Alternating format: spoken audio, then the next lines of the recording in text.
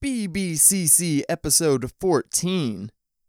'Tis the night of the grave's delight, and all the warlocks are at their play. Ye think that without the wild wind shout, but no, it is they, it is they. Bloody blunts.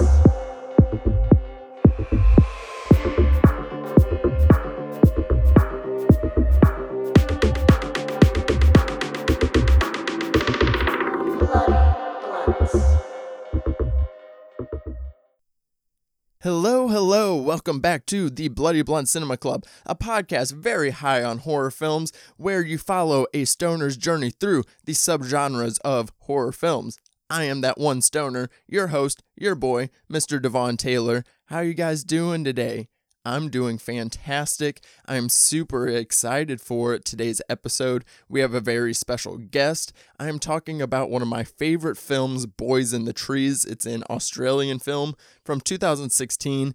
It's a very great coming of age film. It's a perennial Halloween film for me as well. I always watch it every October. It's kind of become a tradition for me.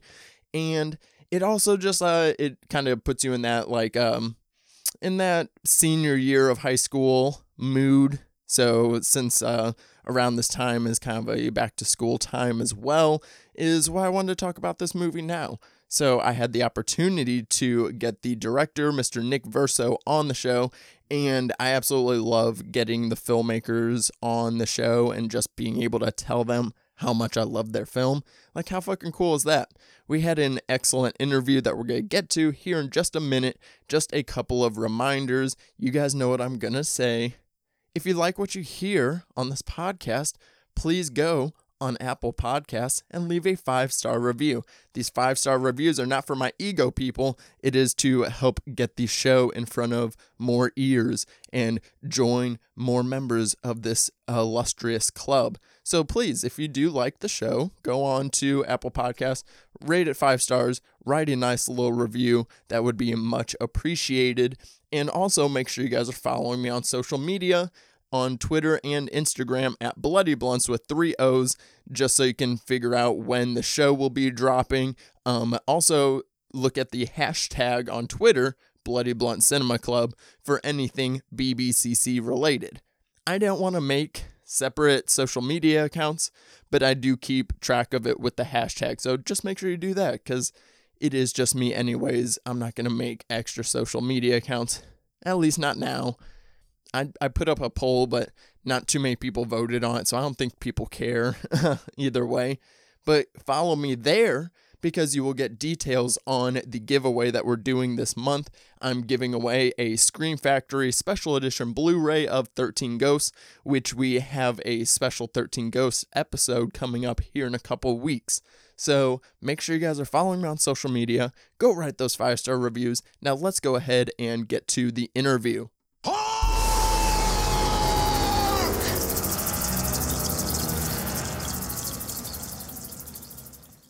Alright guys, welcome back to the Bloody Blunt Cinema Club, and I'm here with my special guest for the episode. He is the director of the film that we're talking about today, Boys in the Trees. All the way from Australia, we are talking to Nick Verso. Welcome to the show. Thank you for having me. Yes, I absolutely love the film that we'll be talking about today.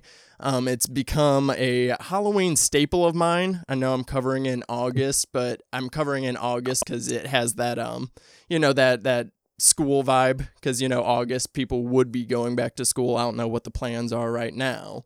But it kind of just puts me in that high school mindset of, so that's where the movies lead me. But it has become I watch it every year since it's come out. I've watched it in October at some point.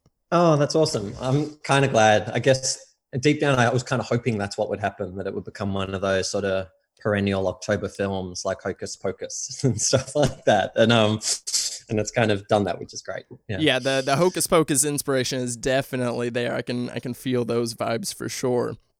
But before we go ahead and get into the movie so the audience can get to know you a little bit, I just asked you to either bring a like hidden gem recommendation or just something you've been watching lately that you really love that you want to tell the audience about. Well, yeah. So, I mean, where I'm staying doesn't have proper internet. So I'm just on a dongle. So I haven't been able to really stream or watch much. So I've kind of been stuck with whatever I had downloaded before I came down here. So it's mainly been TV. So I haven't seen any films in quite a while, but I've been watching like I really enjoyed Devs, that TV show. I thought that was brilliant, and Tales from the Loop on Amazon. So there's been some awesome TV, and I May Destroy You by Michaela Cole. So that stuff has kind of been getting me through, and really cool. Like, gosh, yeah, we're really lucky to have that stuff right now. I know. Like, yeah, we are definitely lucky to be like in like the golden age of TV right now, as some people are dubbing it, you know. I mean, because there's just so much stuff out there right now, like between the different platforms and I mean, you really never run out of stuff, and that's why like TV overwhelms me a little bit. Like, that's why I usually kind of stick to movies, because it's like, hey, once I watch the movie, I'm done with it. It's all good. But it's like, you know, TV, you make attachments with the show and the character,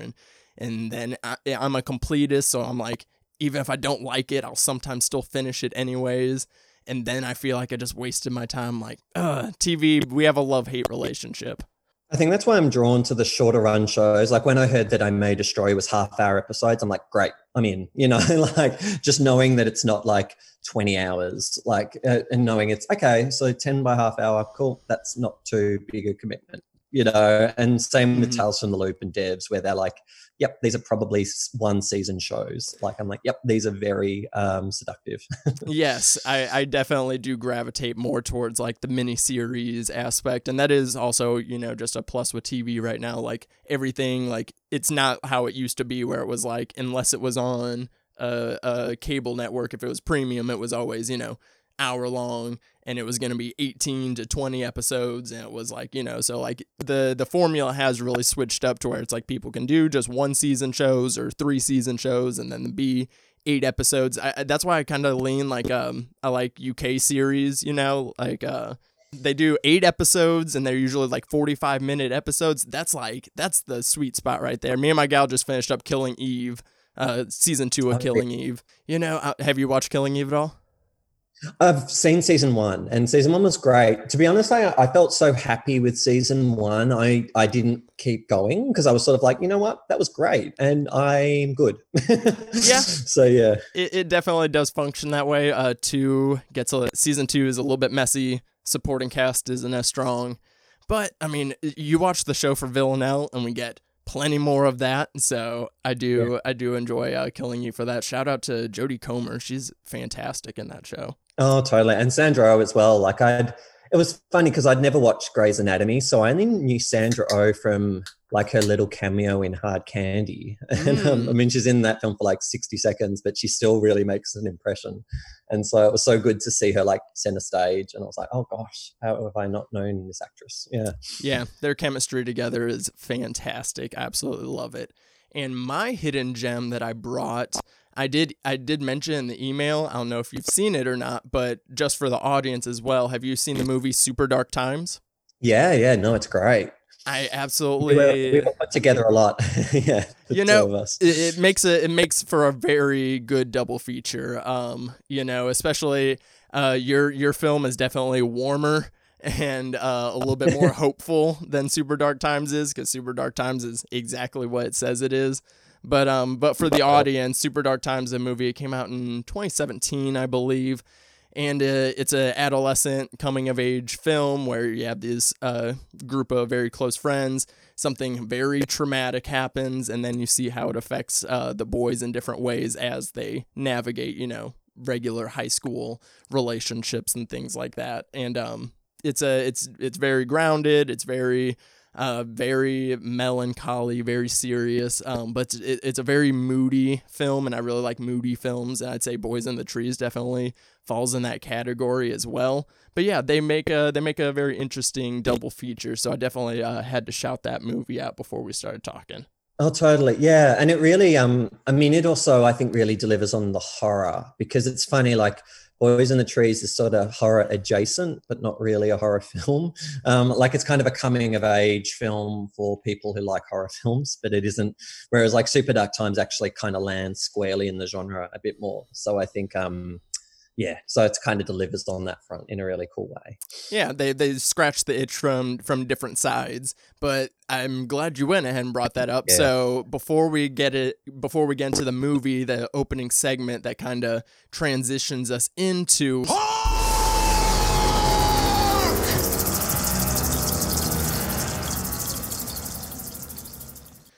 Boys in the Trees, 2016, directed by our guest Nick Verso here. The opening segment that we get into when we're talking about the films is called the genre grinder. I'm a stoner and I like to grind my weed up and get it all nice and fine. So that's what we're going to do with this film is we break it down into its subgenres a little bit and kind of talk into that and see how those kind of play into the film. And like you mentioned, so my first question was like, how horror do you consider this film? And like, I love the horror adjacent. I do love that phrase. Yeah, so I mean, it's really funny because I don't think I've ever once thought of it as a horror film, you know, or ever referred to it that way. Like to me, it was always, you know, a coming of age film. You know, like my references and inspiration were closer to films like Stand By Me or like Richard Linklater films like Before Sunrise. But I guess as someone who loves horror and who, when I was that age especially, just absorbed them constantly, I think, yeah, the horror, this light horror wrapper sort of kind of wrapped itself around my coming of age story. And it sort of became, it kind of became this, I guess it's light horror. So it's not like a full blown scary film or, you know, there's no scares or blood or anything like that. The next one will be, but this one was much more me, coming of age. Yeah, I definitely, the coming of age definitely does come forward in this. And then I put it in like that kind of that dark fairy tale camp almost, like I do kind of like, because there's a lot of storytelling within the film that we'll get to here in a minute. But so I put it in that like dark fairy tale aspect where, you know, like coming of age movies like in the style that like Tim Burton would have kind of did, you know, back in the day, kind of that vibe to it. And that's what I do love about just like, you know, the horror genre in general. And then, you know, like you say, kind of horror adjacent movies is like, that's where you can kind of take the standard coming of age formulas, you know, but are able to kind of bring in different emotions and aspects that you wouldn't be able to do in a traditional, just straightforward coming of age movies, as we kind of see with some of the storytelling and supernatural elements that are sprinkled in through Boys in the Trees. Yeah, totally. And that was, I mean, I guess, you know, growing up in the 90s, like you couldn't escape the influence of Tim Burton. Like he meant so much to me as a kid, you know, like, and like his run of films from like Beetlejuice to Sleepy Hollow is just the best, you know, like just what a amazing films. And so I just, he was a god to me when I was a kid. So yeah, it wasn't surprising that when I was looking back on that time, you know, his sort of films would, I guess, influence what I was saying and doing. Yeah, I like how you said, like, that run in the 90s, it was just too hard to get away from. And if that is just like your kind of sensibilities, because I was the same way. Like Tim Burton had such a huge impression on me throughout the years and the stories that I gravitate towards. So I really love that those inspirations do come through pretty bright in Boys in the Trees. So to give the audience a little quick synopsis of the film is Boys in the Trees follows a group of boys, obviously. It's a very adolescent teen film, and it's around Halloween time. They get a little break before exams. And we meet Corey, our protagonist, who he's in a group of very rowdy boys, and you can tell he's just a little bit different from them, and he doesn't partake in the bullying and as much of the shenanigans as the rest of his friends do. Mainly his best friend Django. They have very just different ideas, but he does what he has to do to fit in the words of Corey himself. And then he comes across an old friend, Jonah, who the group bullies, and they have a moment together, and basically Corey ends up spending Halloween with Jonah instead of his other friends because they kind of relive some old memories and things of that nature. So you also wrote the film. You also edited the film. So you definitely, there is a very personal stamp on the film, which I really enjoy, which is amazing that you got to do that. So how did it come about when you wrote the script for the film and then when you started shopping around to be able to make it? Yeah, so I spent a lot of my 20s working on a very different feature film script. And I put all my eggs in that one basket. I was just like, this will be the film. And so I spent many years, and we kind of started casting, and then when in Australia, our film industry works in a slightly unusual way, well, quite different to Hollywood, where we pretty much just have the one funding body. Like if you want to get a film made in Australia, there's really only one place to go, and that's Screen Australia. And when we took the film to Screen Australia, this was a very different sort of film. It was very poppy, commercial, teen rom-com, closer to a film like Pitch Perfect or something like that. And this would have been 2010, I think. And so I remember taking the film into them, and so our cast, they weren't all 100% confirmed, but the cast that we were proposing, Screen Australia hadn't heard of. And so that cast was Liam Hemsworth, Margot Robbie, Ruby Rose, and Sia Furler writing the music. And they hadn't heard of any of them. So they kind of killed the film. Like they basically went, we will never make this film. And it really devastated me because I didn't have a plan B. You know, like I had just put all my attention on this one film and I was truly crushed, you know, like, because I honestly thought this film was going to happen and then it didn't. And I was like, I went in a real downward spiral. And then I guess I needed to just get myself better, you know, like I needed to somehow get out of my rut. And so this story started coming, you know, and it was it was like these boys were sort of gathering around me to look after me. And so I wrote it pretty quickly. And then I wasn't going to do anything with it. I was just like, oh, this makes me feel better. I've written it. I'll put it in a drawer and move on with my life. And then I'd written another film, a true crime film that was also set in 1997. And I was trying to sell that. And in the meeting where I was trying to sell that to Mushroom Pictures, somehow Boys in the Trees came up and they weren't interested in my true crime at all. And Boys in the Trees was the one they were interested in. And so they bought it kind of immediately. Like that was the one. And they were like one of the first people to read it because I wasn't sending it out anywhere. So then, and I couldn't believe that was the one that everyone believed in. And so, yeah. And then it took a while to get the financing, but it did. And they truly believed in me and gave me the support. And then the editing thing kind of came out of necessity more than anything. Like we had a really low budget and couldn't quite afford an editor. And I actually love editing, you know, and I come from an editing background. So it made sense for me to edit it. And I would do it again on certain films, but then on others, I do love working with an editor. So I almost would prefer to have an editor with me now because that's such a wonderful collaboration when you've got a good one. Yeah, exactly. I mean, that's just a lot of workload, you know, on top of on yourself as well. So especially after a shoot when you're just exhausted. Like I remember the edit was such a weird period because it's such a personal film, and then there's me just alone in this room, sort of grappling with what I just shot, and so it took a while, but yeah, no, it was a lot of fun. Yeah, I love that. I love that it just kind of came. It must have just kind of came out of you like the screenplay because you weren't putting that pressure on you, so it just kind of naturally eased out of you. And I like how you said that, you know, you used it as comfort, you know, like these characters were kind of comforting you, going back into that nostalgia of really putting yourself back in that mindset of, you know, that last year where it's truly carefree, you know, before you're off into the serious world. I love the story behind it. So the first note that I had was that I really love you know, kind of the storytelling within it. It's very much about these kids that, you know, used to play this game where they're making believe and making up these stories as they go through different places, and then you kind of incorporate like these different poetry aspects into it as well. So like, where did that original the "'Tis the Night" like little verse, was that something that you wrote, or does that come from someone else? That's an old poem from like I think the 1800s. So yeah, it was really funny. Very very early on, as I was writing it, I realized the stories we tell ourselves and the way we kind of make sense of our world was a very big part of it.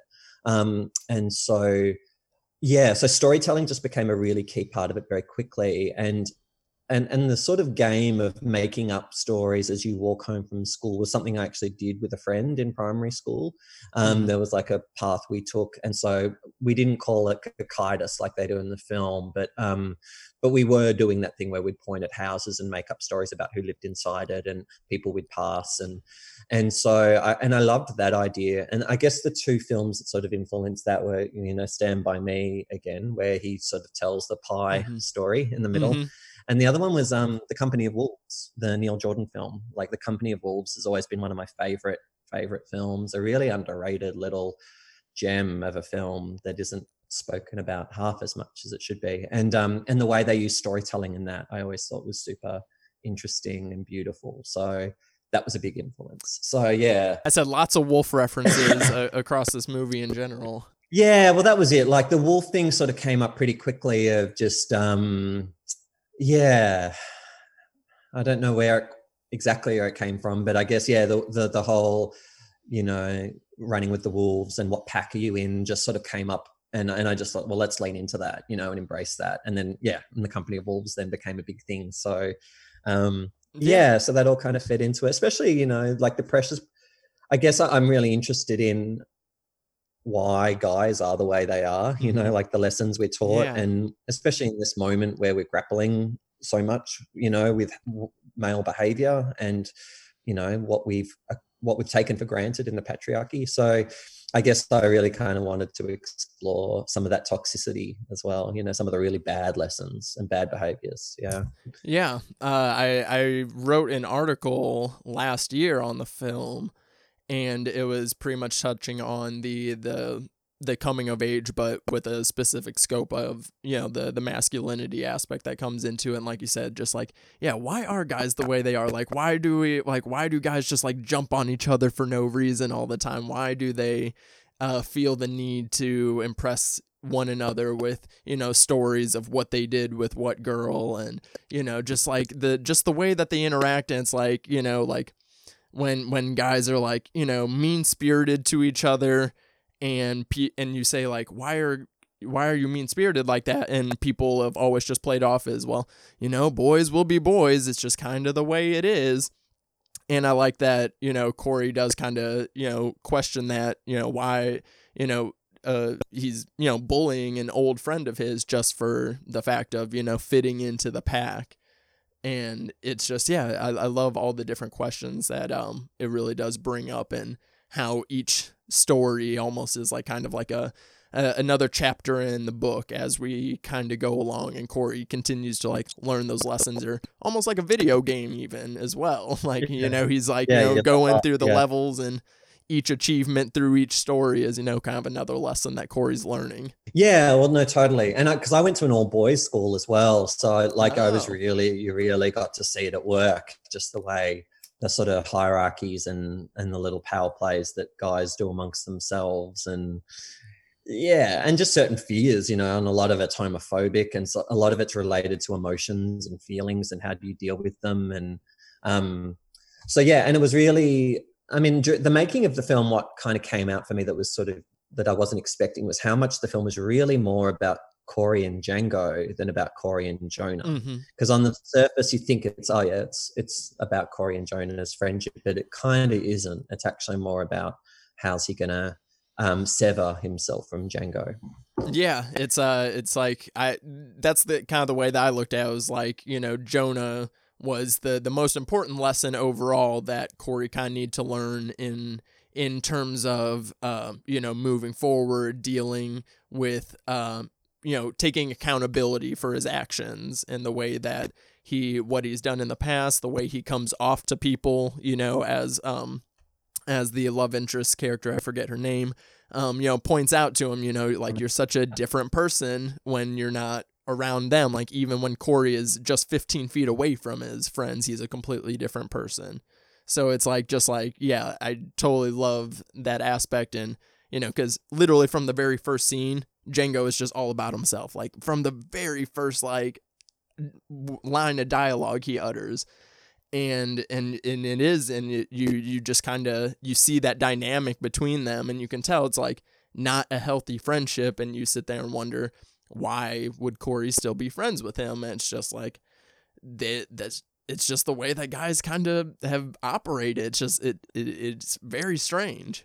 And well, yeah, it was a really funny thing as well, because our funding, Screen Australia, there's a lot of middle-aged women who are the sort of tastemakers and gatekeepers there. And so the script was being passed around through, you know, women in their 50s and 60s to assess it. And, you know, they're not the audience. Like I was saying, like, you don't give the best exotic Marigold Hotel to a 10-year-old boy to assess, you know, like that's not who it's for. And so, and they hated the script. And one of the notes that kept coming up is, oh, we hate this character of Django. Like, why would anyone want to spend time with him? I wouldn't want my son spending time with him. And I'm like, exactly. Like, but your son will hang out with a Django. At some point, every boy knows Django, you know, and you will have someone like that in your life. And I never for a second wanted you to love Django, like, but I just wanted to present him honestly. And sometimes you like him, most of the time you don't. And Justin, who played him, was just perfect. Like he just got it. Like he understood the character so well. Like he knew it better than I did. And he was always actually raising things. Like I would sometimes have to like tweak dialogue and action with Django, because Justin just had such a good sixth sense for when it was authentic or not, you know, and he would add little things and do little impros that none of us were expecting, and they were always great, always so right for the character. Oh yeah, he was fantastic. I remember the first time I saw this film, which I saw it at the Overlook Film Festival. So I saw it like a little bit, but so I got to see it a little bit before it hit. I remember a good friend of mine, Alicia Malone, another Aussie, she was like, oh my God, everybody, you guys need to see this movie. And she was singing the praises of your film like the whole festival. And but the very first time that I saw it, like Django was like that magnetic character. Like Justin's performance was like, it is that combination of the charm on top of just all the nastiness that he has, but that is like the way those people work. Like, you know, they charm you when it's necessary for your friendship to manipulate you, but then, you know, their true colors always do come out. And the dynamic between him and Toby Wallace was just like really great. Toby was amazing in this film too. Oh yeah, no, like Toby's the greatest. Like I truly love him with all my heart. And it was so funny because we made the film in Adelaide, which is, you know, like a smaller city in Australia, and none of the cast were from there. So they all had to fly over, and they were all put up in this hotel.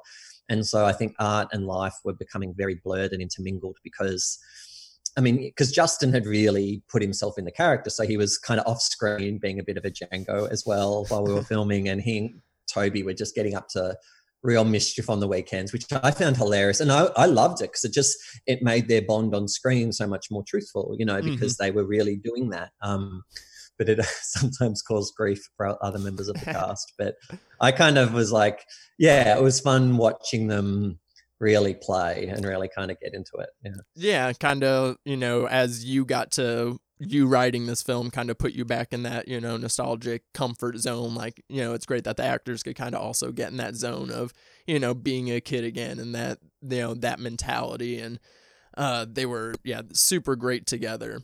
So I wanted to talk about also the music. There is tons of fantastic music. I understand you have a DJ background, correct? Yeah, well, that was the other funny thing was so I've DJed for years, but one of my most successful ventures as a DJ was starting a 90s night. You know, I started this nostalgia retro 90s thing, and it became like one of the biggest nights in Melbourne, and it ran for 13 years. And so it was kind of, and I'd been running it for a while when I started writing Boys in the Trees. So I think it wasn't surprising that the film ended up becoming a 90s film. Because originally when I first started writing it, it was set modern day. And then I reached about page 10 and all the technology was getting in the way, like YouTube and mobile phones.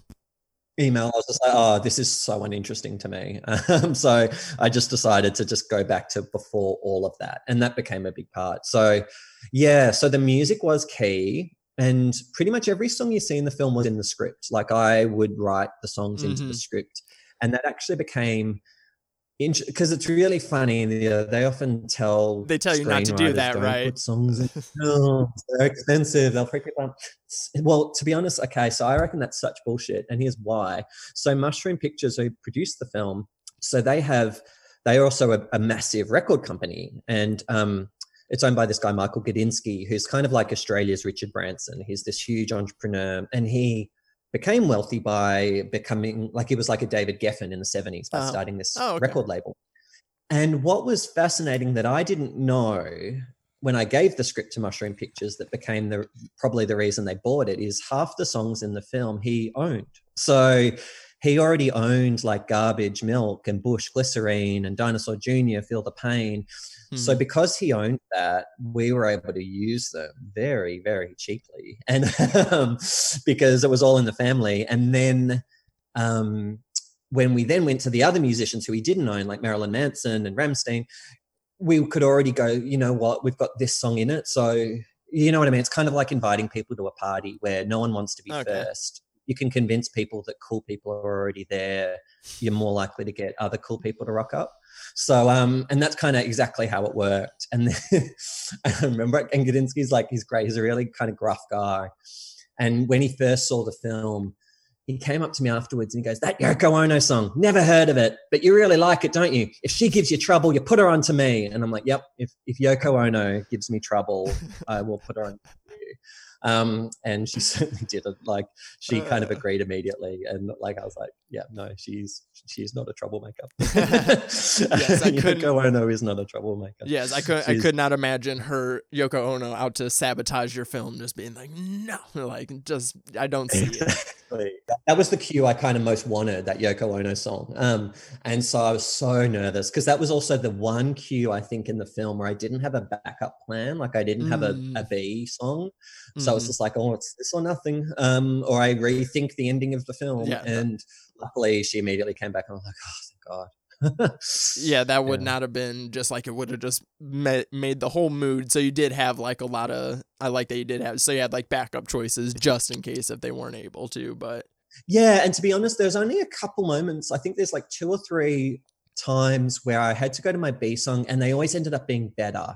So at one point, it was funny, like, there's the Gary Newman Down in the Park, and I originally didn't put that as an A because I thought it would be too expensive. And then it turned out to be much cheaper than the one that I had kind of compromised with. And so I was like, oh, great. Well, that's good. And then there was a Metallica song.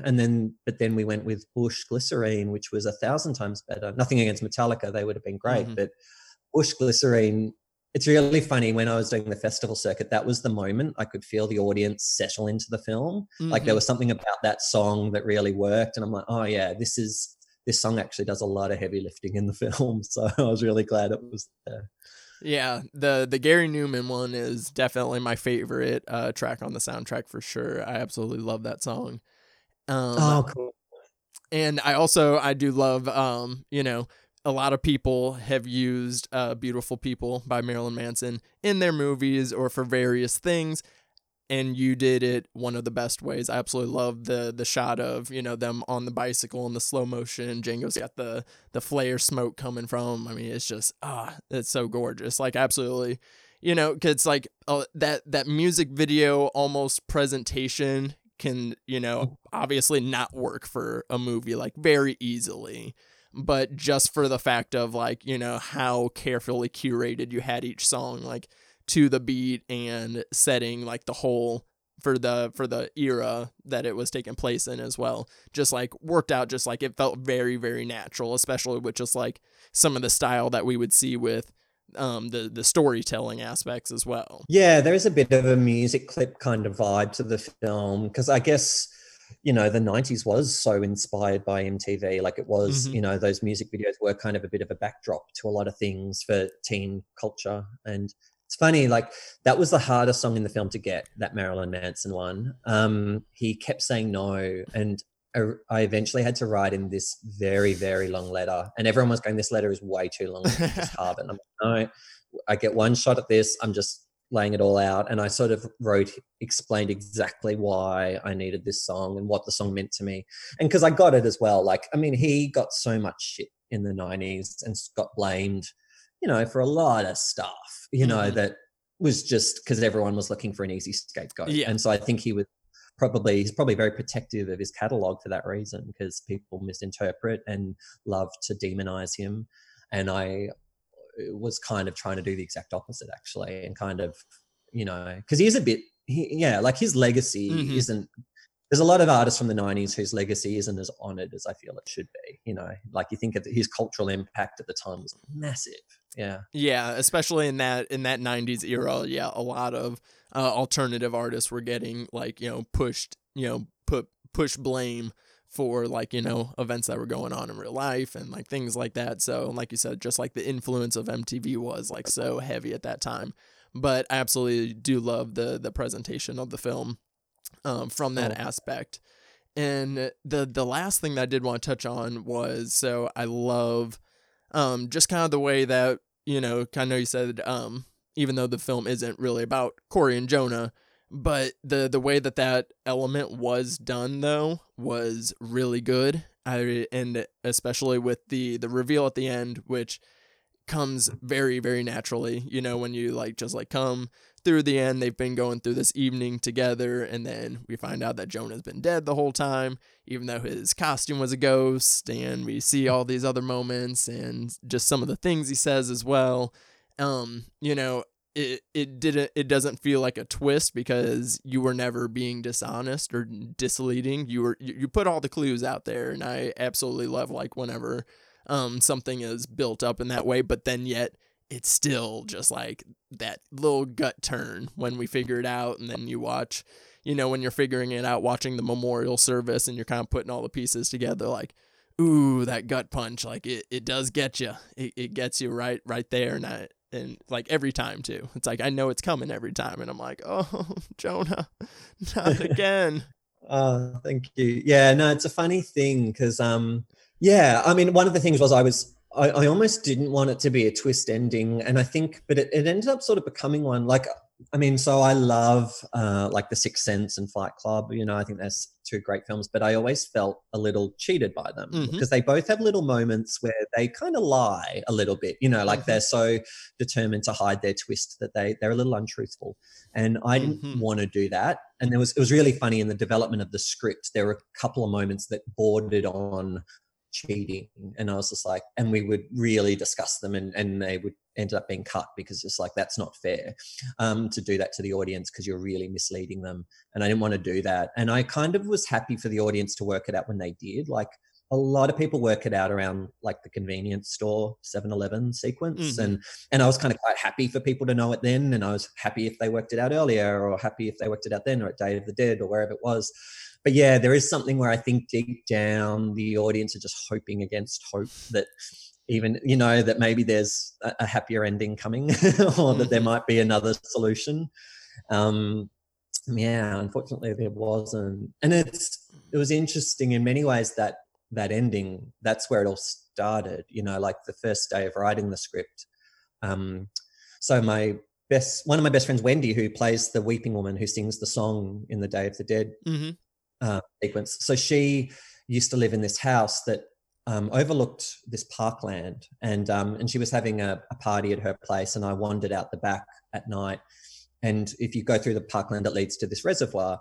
And I was sitting by the reservoir because a skater had just murdered his girlfriend and dumped her body there. And like 2 days earlier. And it was kind of quite famous. And the feeling of her body in the water, I could feel it. I don't know, there was something like I sensed her presence or something, and just the sadness and the loneliness of all of that. Yeah. And also that reservoir historically is just kind of fascinating in Melbourne, because even though we shot in Adelaide, you know, it was written or based around this reservoir in Melbourne, because it was also where the Treaty of Melbourne was signed, which is where we sort of essentially took the land from our Indigenous people and lied to them.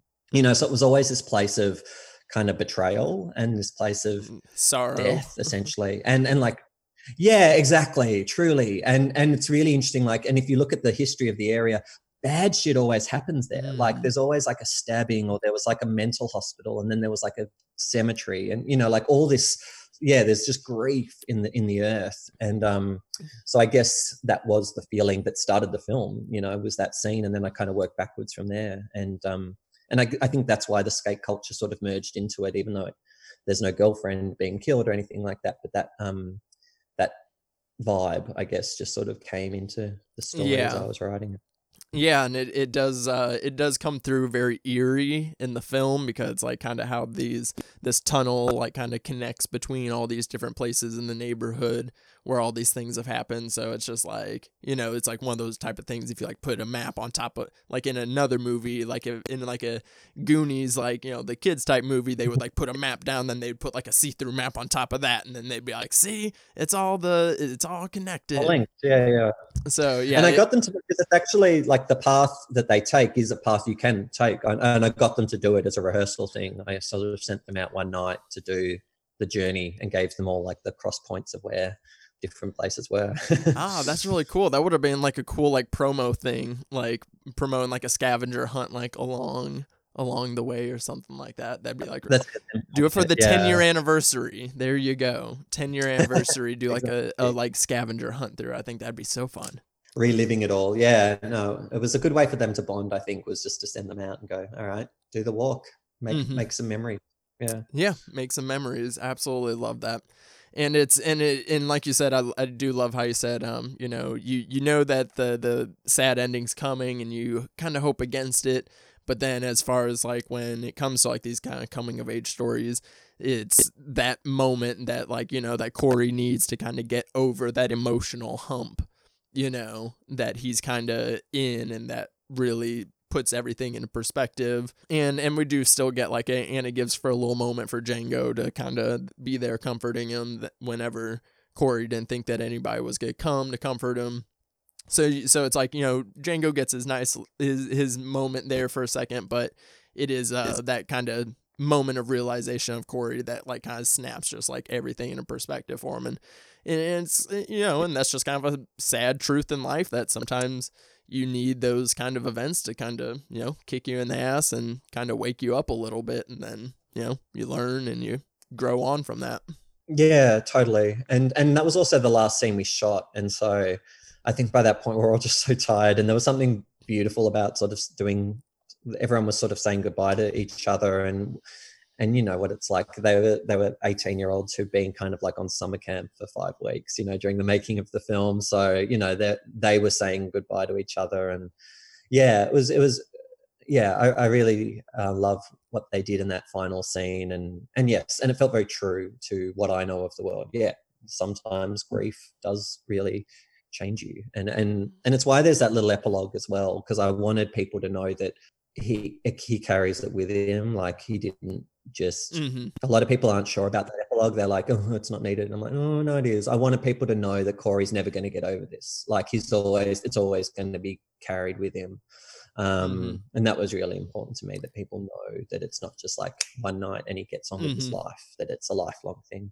Yeah, that's how it would have ended if it were a traditional, more horror centric film. I feel like that's kind of the way what happens in more horror films is like everything happens and all this craziness, and then it just and it's done. It happened, and there's nothing that happens after that. So yeah, I really do that.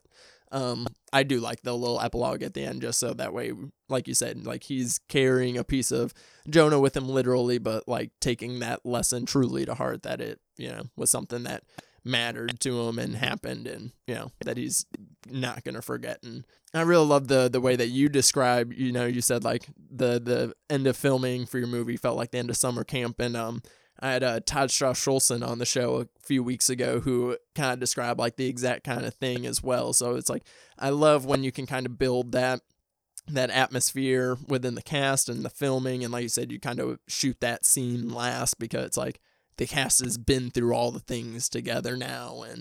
And it really does bring out that like real genuine performances out of them. And I really do love your direction just overall on top of the film. Oh, thank you. No, they were such a bunch of sweethearts, those kids, and it was because, we had like the Grommets who were all I mean, it was such a surreal shoot for them because they always would have to just wait until it was time to do their shot. And it was always inevitably at like 4:30 in the morning where we would have to suddenly, quick, we're running out of time. The sun's about to rise. We need your shots, and so they would have to suddenly wake up and run down to set and hit it perfectly, take one. And they always would. But yeah, no, they were, and then, Mitzi was just beautiful as Romany and because she was really the only girl on set most of the time, but everyone of course fell in love with her and was, she could always hold her own. And she became one of the boys. So much fun to watch. Sorry? Said she became one of the boys.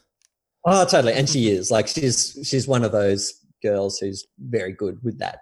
She knows how to, get the wolves eating out of the palm of her hand. Yeah. Yes.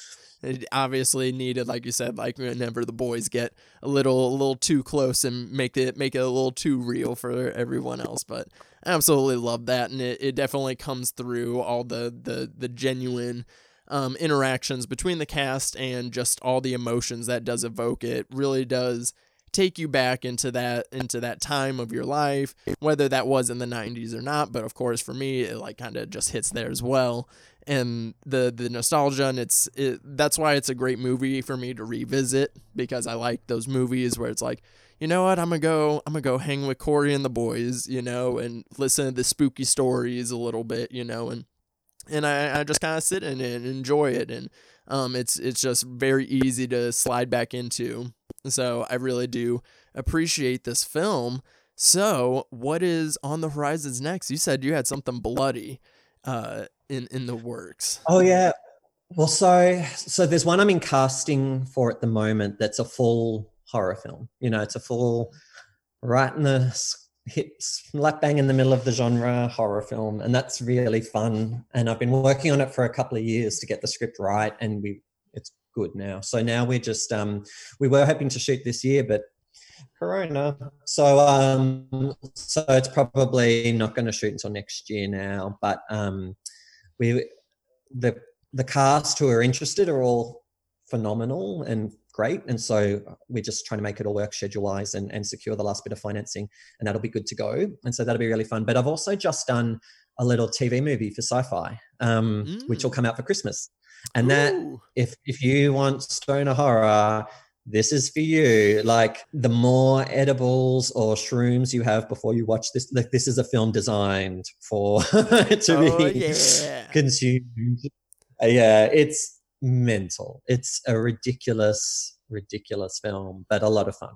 And so I'm not sure how much I'm allowed to talk about it, but it's going to come out for Christmas. We were able to shoot it, luckily, just before all the lockdowns began. So we shot it in Canada in January, February, and we're just finishing off the visual effects now because there's a lot of stop motion animation in it. But it's a Christmas horror film, and I think I want to do like a film for every holiday. Like, I've done my Halloween film, so now I'm doing a Christmas one. And so what's the next holiday on your list then? I don't know. Well, there's one I'm attached to that's like set on a prom night. So that's, I guess, kind of a holiday, like the prom night of it all. I was going to do one set on July 4th, but that fell apart, unfortunately. But, I'll keep working my way through the holidays somehow. I'll work them in there. I love it. But yeah, so hopefully Sci-Fi Christmas, that'll be a fun one to look out for. And yeah, and it all just happened really quickly. Like, literally, I got the script in mid-December, and 3 weeks later, I'm in Canada. So it all just, it's a very different kind of film, but I think it's a hoot, and I think a lot of people will have fun with it. Oh, that makes me very excited, because I love this movie so much, but I could always use more spooky elements, more horror elements in my movies. I do love the carnage. That's just my thing. So the way you described this Christmas horror movie, I do love Christmas horror movies. It's funny. I hate Christmas. I really don't like the holiday itself, but I really tend to like Christmas horror movies for some reason, so very excited for that. So we will definitely be on the lookout for those films. Thank you so much for coming on the show. I really appreciate it. Like I said, this is a film that I enjoy so much. I'll be revisiting again in October, probably showing my girlfriend around Halloween time. It'll be in our Halloween marathon in there. So thank you so much for coming on the show. What's your social media? Where can the people find you? So Twitter, oh gosh, I don't even know. I think it's Nick Verso. I think it's just, the abbreviation of my name, Nick Verso on Twitter, or on Instagram, I'm Versiverse, which is my old DJing name. So you'll see me posting unhelpful, silly things there. You know, I mean, that's all we can do in this crazy quarantine right now. You know, we gotta keep ourselves sane in some fashion. But I will link all those things in the description below, guys. But thank you one more time to Nick Verso. Oh no, my pleasure. Thanks for all your support. Of course.